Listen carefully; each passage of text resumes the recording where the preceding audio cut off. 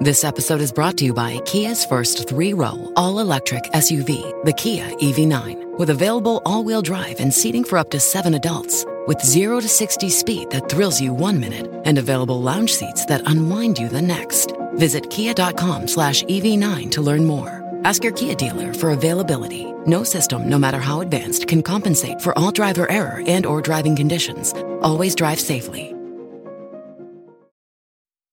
This is Space Time, Series 26, Episode 31, for broadcast on the 13th of March 2023. Coming up on Space Time, how the DART spacecraft ripped a hole in an asteroid. Japan's new H-3 rocket explodes in flames on its maiden flight. And discovery of a nearby Earth-like planet. All that and more coming up on Space Time. Welcome to Space Time with Stuart Gary.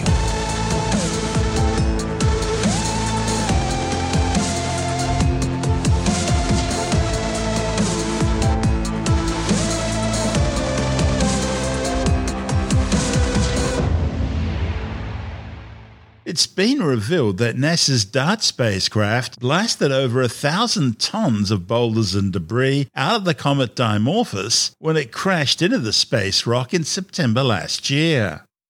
That impact also shortened the binary asteroid's orbital period by 33 minutes.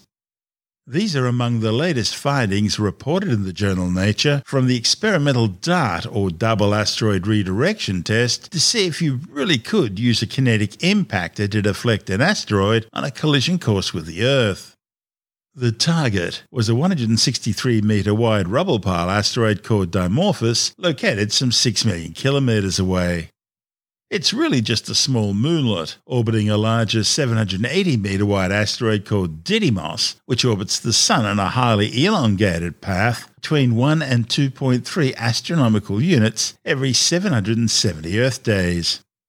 By the way, an astronomical unit is the average distance between the Earth and the Sun. It equates to about 150 million kilometres. The entire collision event was captured by an array of telescopes around the world and in space, providing spectacular images of the collision and its aftermath. The last complete image of Dimorphos, taken by the Draco imager on DART, was just 12 kilometres from the asteroid, 2 seconds before impact. The image shows a tiny patch of the asteroid, just 31 metres across. The DART experiment also provided fresh insights into planetary collisions that may have been common in the early solar system. The Hubble time-lapse movie of the aftermath of the DART collision reveals surprising and remarkable hour-by-hour changes as dust and chunks of debris were flung into space. Smashing head-on into the asteroid at some 21,000 kilometres per hour, the DART impactor blasted over 1,000 tons of rock and dust off the asteroid. And the Hubble movie offers invaluable new clues about how all that debris was dispersed into a complex pattern in the days following the impact. This was over a much larger volume of space than what could be recorded by the camera on the Lucinda Cube CubeSat, which flew past the binary asteroid minutes after the DART impact. The study's lead author, Yang-Lang Li from the Planetary Science Institute in Tucson, Arizona, says the DART impact happened in a binary system and scientists had never witnessed an object collide with an asteroid in a binary asteroid system before. Li says the results were surprising. The Hubble movie shows 3 overlapping stages of the impact aftermath: the formation of an ejector cone, the spiral swirl of debris caught up along the asteroid's orbital path about its companion asteroid, and the tail swept behind the asteroid by the pressure of sunlight, which looked like a windsock caught in a breeze.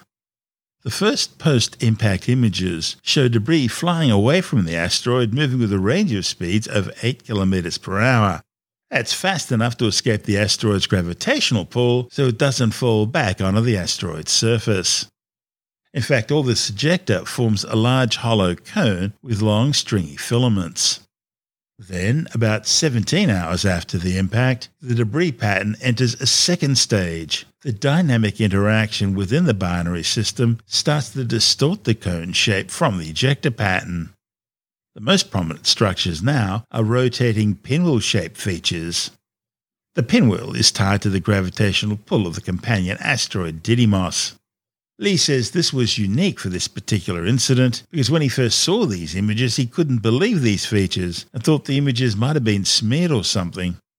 But Hubble captures the debris being swept back into a comet-like tail by the pressure of sunlight on the tiny dust particles. This tail stretches out into a debris train, with the lightest particles travelling the fastest and furthest from the asteroid. The mystery is compounded later when Hubble records the tail splitting in two for a few days. No one's quite sure why this happened.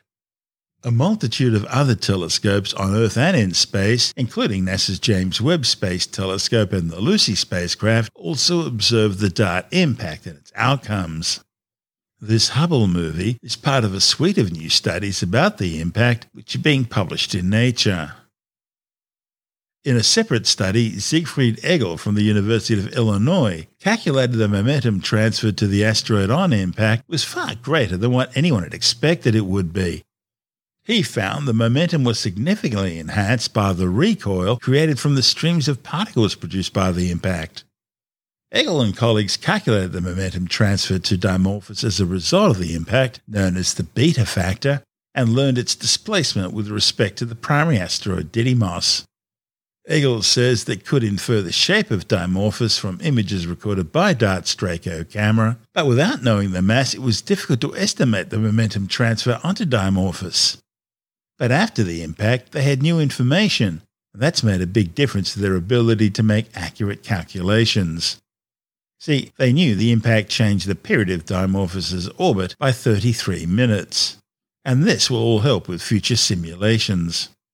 Previously, they've tried to derive all their deflection predictions based on first principles. Problem is they didn't have a single actual data point to go off. Now they can compare which results match with which models. That'll give them a better understanding of how the impact happened, and they can therefore also make better predictions in the future. Egel's team ran Monte Carlo simulations using random combinations of variables, such as whether Dimorphos was more or less massive than Didymos. Because near-Earth asteroids are very diverse in their makeup, more tests like DART will be needed. The head of the Global Fireball Observatory, Dr. Ellie Sampson from Curtin University, says the data provides scientists with a unique insight into the characteristics of the asteroid and the physics of a kinetic impact. But at this stage, she says, we'll still need quite a bit of warning if we want to use a kinetic impactor technique to try and deflect an incoming asteroid in the future. DART has been a really interesting mission. It's basically a fridge-sized spacecraft that's gone all the way out to hit this asteroid about the size of an Aussie football pitch. And what it was aiming to do was to try and change that asteroid's orbit. It was quite a clever idea, really. It's not just hitting one asteroid that's sitting out there on its own. It's actually hitting the moon of a slightly bigger asteroid. So it's what we call a binary asteroid system, where there's one large one and a smaller one that's going around it. And what it was aiming to do was to hit that smaller moon asteroid to see whether we could change its orbit around the bigger one. So the idea was that by hitting it head on, we would be able to slow it down enough so that its round trip around the bigger one was slightly shorter. So we originally thought that the predictions of how this was going to work and whether it would make an effect or not was looking at maybe around 7-minute change. So it would just take 7 minutes less to do that round trip. And what it actually did was it changed it by 33 minutes. So that's a lot more than we were expecting. And it's really interesting to be able to use that data to not only can we say that this, what we call the kinetic impact method, which is a very fancy way of saying, can we knock an asteroid off course by hitting it really hard with something going very fast? So not only have we been able to prove that can work to change an asteroid orbit, but we're actually learning a lot about the body itself. What's that asteroid made of? If we managed to change its orbit by a lot more than we were expecting, it must be made of either something slightly different than we were expecting or something else is going on. I remember an experiment we did years ago in which we looked at the effect of an impactor on both a rubble pile asteroid and a monolith asteroid. The rubble pile asteroid was created just by lining up a whole bunch of rocks in a single pile, whereas the monolith was just one big single rock. We then fired a 30-06 bullet at both piles. The 30-06 went right through the rubble pile asteroid without really causing any serious damage, whereas it struck and knocked over, kicked a bit off the side of the monolith asteroid. That sort of told us that impactors may not be the best way to go against rubble pile asteroids. And we also saw that with the recent release of documents about the Bennu mission, where the spacecraft literally sank into the asteroid with its collector arm, leaving a 9-meter crater. If it wasn't for the fact that the OSIRIS-REx spacecraft had been pre-programmed to lift off after touching down, that space probe may have been lost inside the asteroid.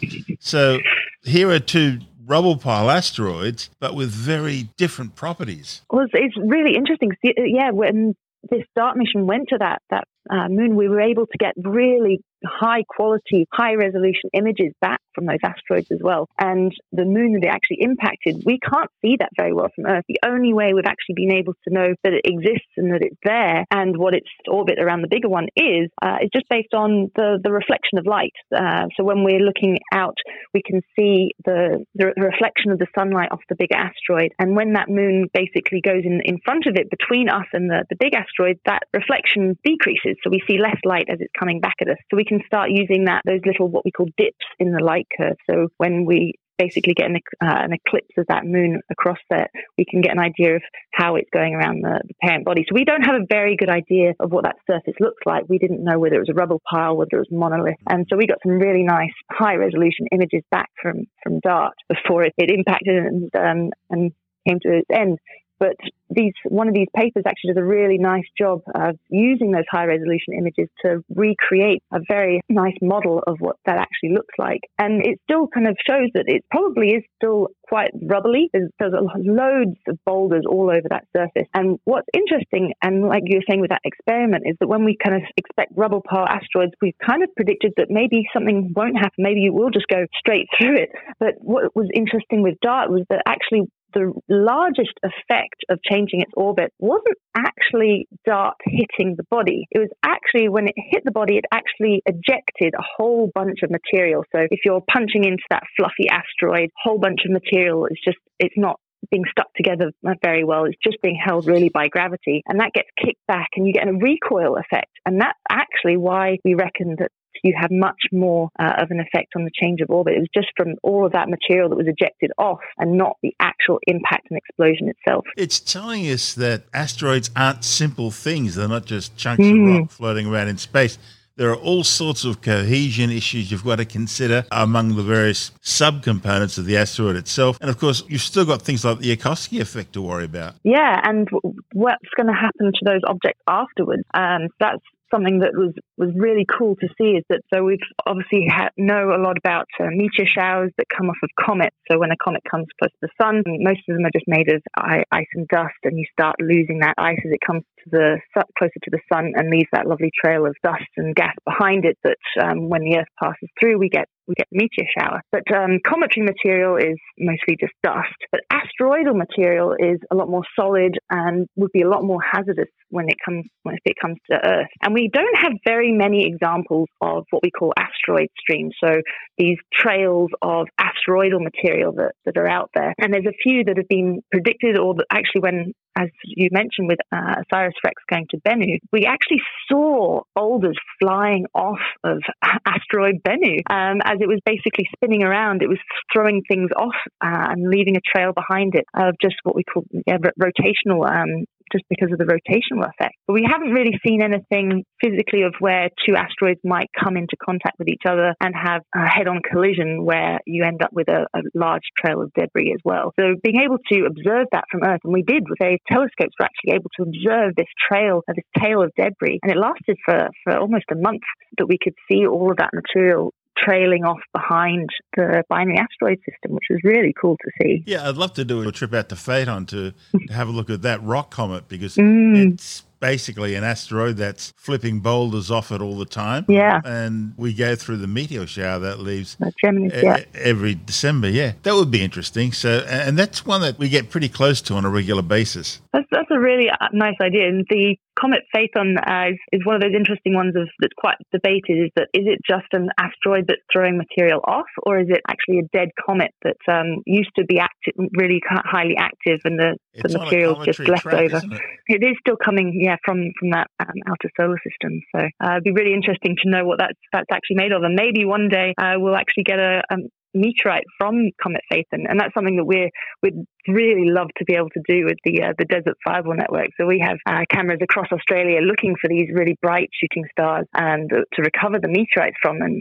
And the ultimate goal for us would really be to capture a Geminid. So we haven't really seen any kind of come down close enough yet, but it's definitely possible. One important question.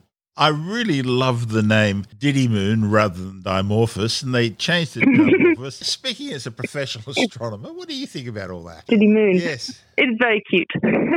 It does describe what it is a little bit. How often are things the size of Didymos or Dimorphos likely to hit the Earth? That's a really interesting question. So we have these objects, we have tons of material come to Earth every day, and most of it is small gas and dust, and we don't even see it. Some are slightly bigger size of a grain of sand, and then we get a lovely meteor. But the larger objects that are meter-sized plus are much less frequent. But actually trying to understand how many come is really quite hard, and how many are actually out there that could impact the Earth. So we reckon we know about 95% of the kilometer-plus size asteroids, the ones that if they impacted Earth would cause global devastation and possibly even the end of civilization. But those are the really large kilometer-plus size objects, and we know we're about, like I said, about 95% of those objects are. I think there's just over 800 that are tracked in the NASA database of near-Earth asteroids or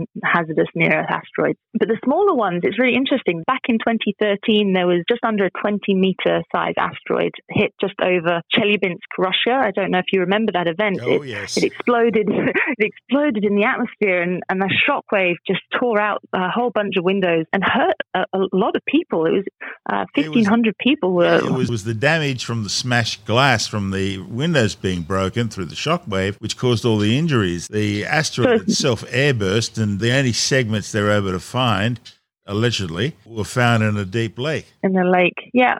And it's interesting to see, we class those 20-meter asteroids as not hazardous. But of course they are. They're not going to be the end of civilization, but they're still going to hurt people and cause quite a lot of damage. And we know probably around 4% of where those, actually less than 1% of the 20-meter asteroids, less than 1% of those that are out in outer space. When we get to larger ones like Dimorphos and Didymos, Dimorphos is around 150 meters across, so like I said, about an Aussie football pitch size.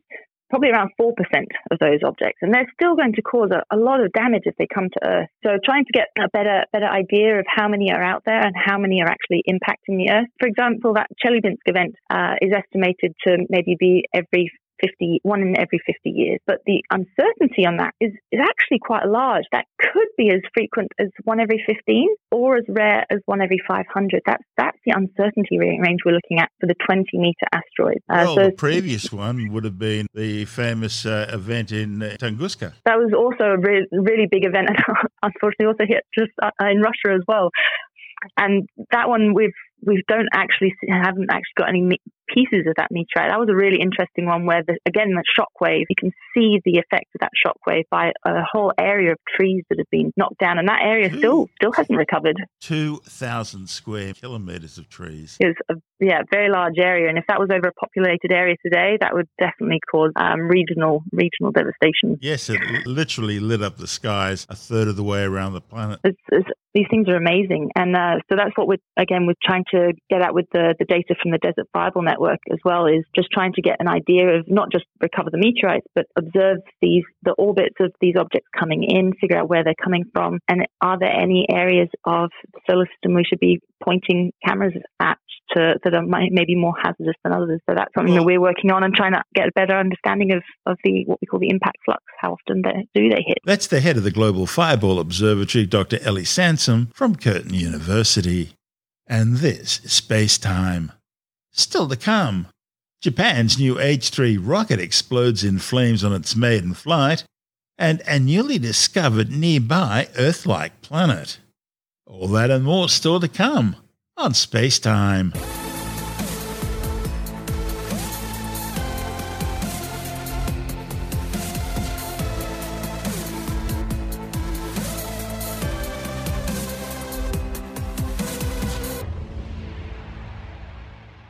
The maiden flight of Japan's new H3 rocket has ended in a crash and burn. The 60-metre tall launch vehicle blasted off brilliantly from the Tanegashima Space Center south of Kyushu, with the first stage performing nominally. However, following MECO, that's main engine cutoff, and then stage separation, the second stage failed to ignite, and that forced officials at the Japanese Aerospace Exploration Agency JAXA to order a self-destruct at an altitude of about 300 kilometres. Debris from the now destroyed rocket fell into the ocean east of the Philippines. The cause of the failure in the second stage is still being investigated. The incident comes in the wake of the first launch attempt last month being scrubbed after main engine ignition when the strap-on solid rocket boosters failed to ignite. A second launch attempt was postponed by 24 hours due to bad weather.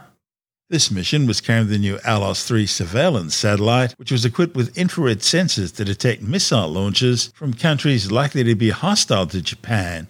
The H3 rocket development has been more than 2 years behind schedule, mainly because of engine design issues. Once it's perfected, the H3 will replace Japan's current H2 workhorse rocket, providing greater flexibility, more frequent launches, and a more economical launch as well. This is Space Time. Still to come, a newly discovered nearby Earth-like planet has scientists intrigued. And later in the science report, the World Meteorological Organization warns that an El Niño event may develop in coming months. All that and more still to come on Space Time.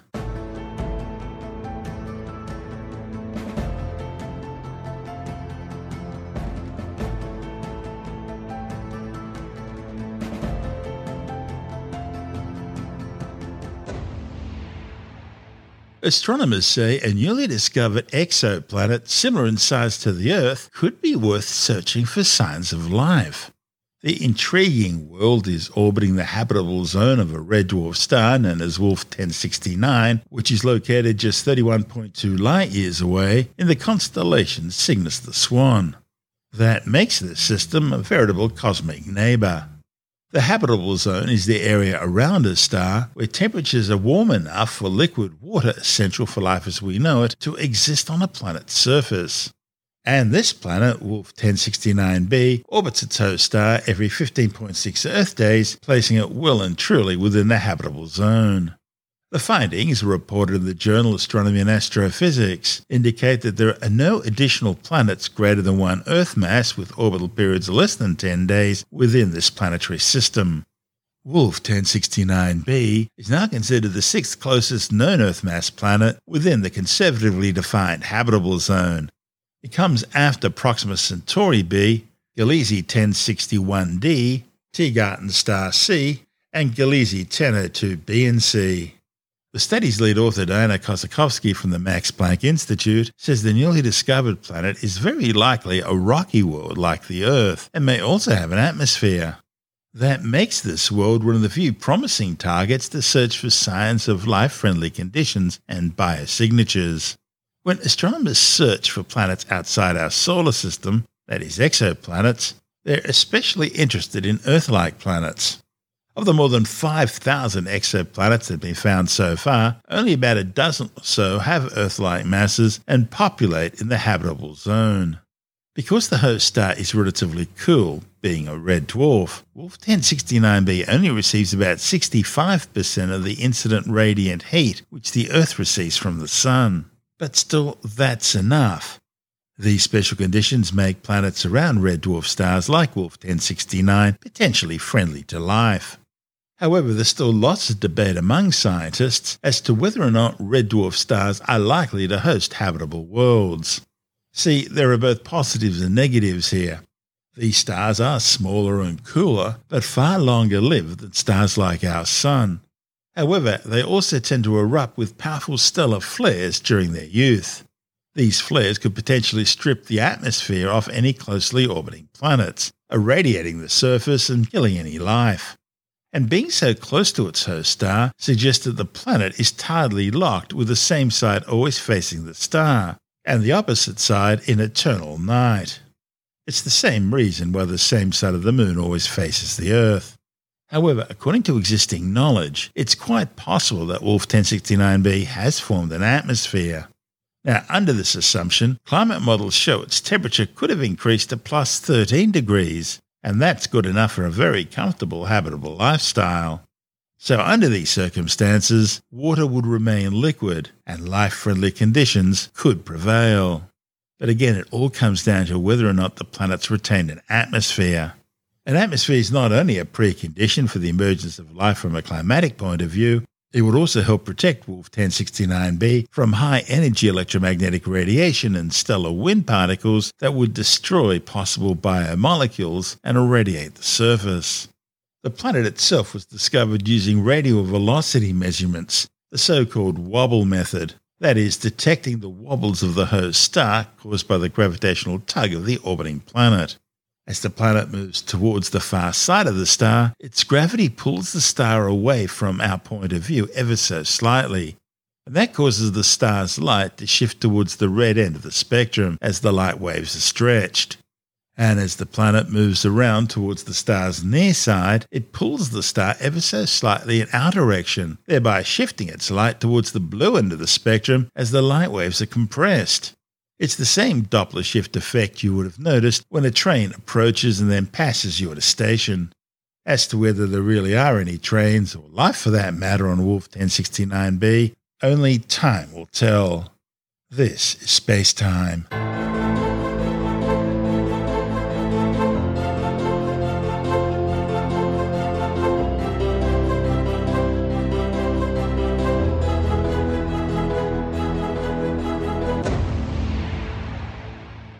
And time now to take a brief look at some of the other stories making news in science this week with the Science Report. The World Meteorological Organization has warned that an El Niño event may develop in coming months. The warning follows 3 consecutive years of La Niña weather patterns, which brought cooler temperatures and extreme rainfall events to much of Australia.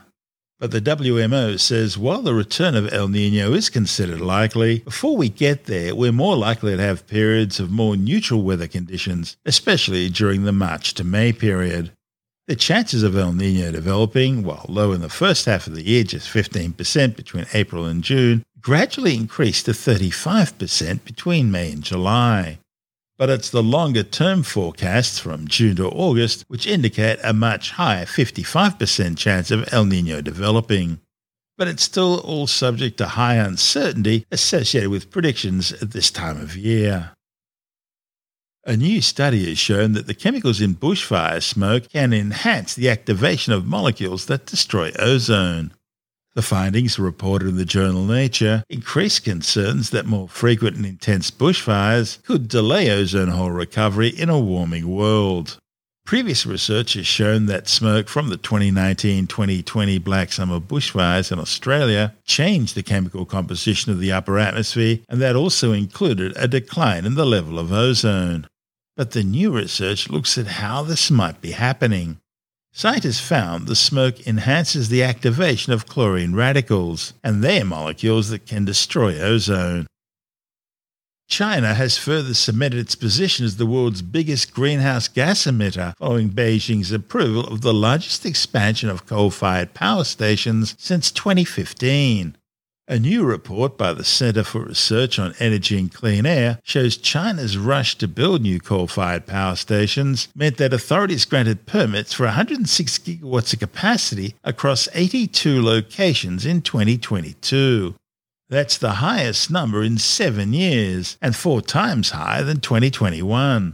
Preliminary data has already suggested that China's carbon dioxide output rose by 1.3% last year compared to 2021.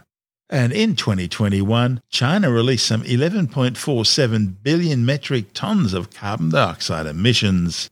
That's more than a quarter, 27% in fact, of all the world's CO2 production. China is now easily the world's largest emitter of carbon dioxide emissions, producing roughly twice the CO2 emissions of the United States each year and producing more greenhouse gas emissions in one day than Australia does in a whole year. The increase was primarily due to a record 3.3% rise in coal consumption and came even as output from steel and cement production, two of the largest users of fossil fuel outside power production, fell significantly. Well, after examining some 510 reports of so-called unidentified aerial phenomena, or UAPs, things we used to call UFOs or unidentified flying objects, the United States Office of the Director of National Intelligence has concluded that the observed increase in UAP reporting rates is partially due to a better understanding of the possible threats that UAPs may represent, either as a safety or flight hazard, or as a potential adversary collecting platform, such as China's recent spy balloon. And it's also partially due to a reduced level of stigma surrounding UFO reporting.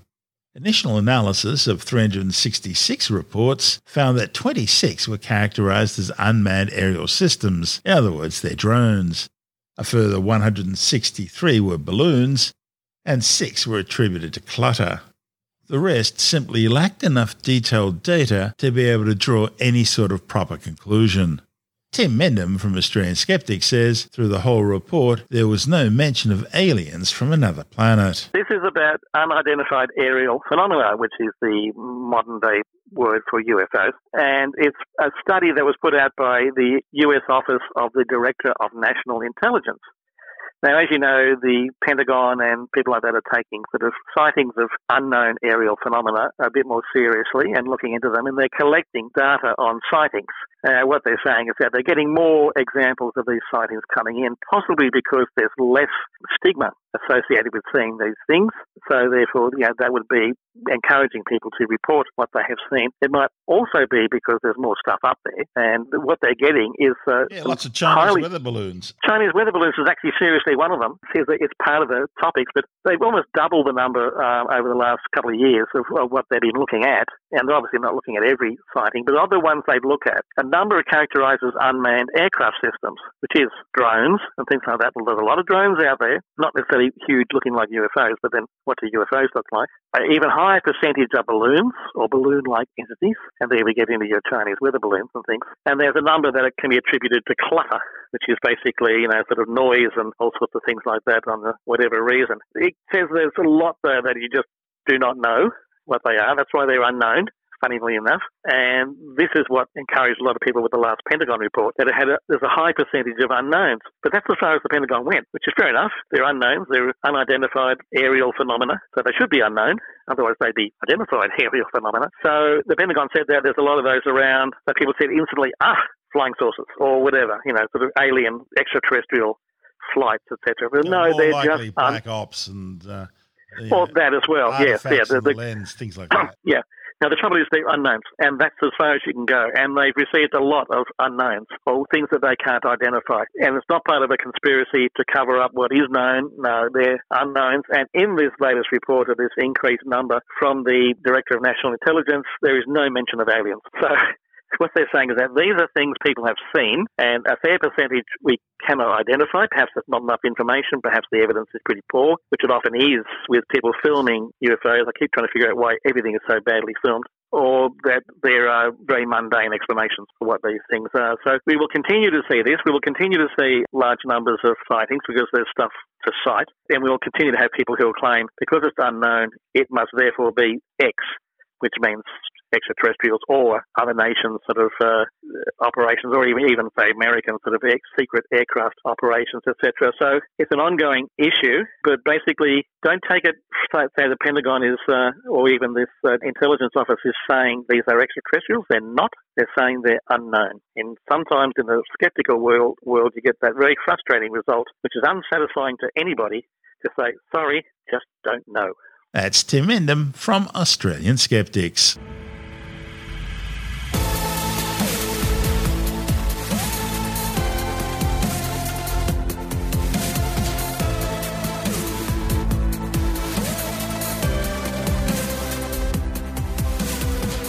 that's the show for now.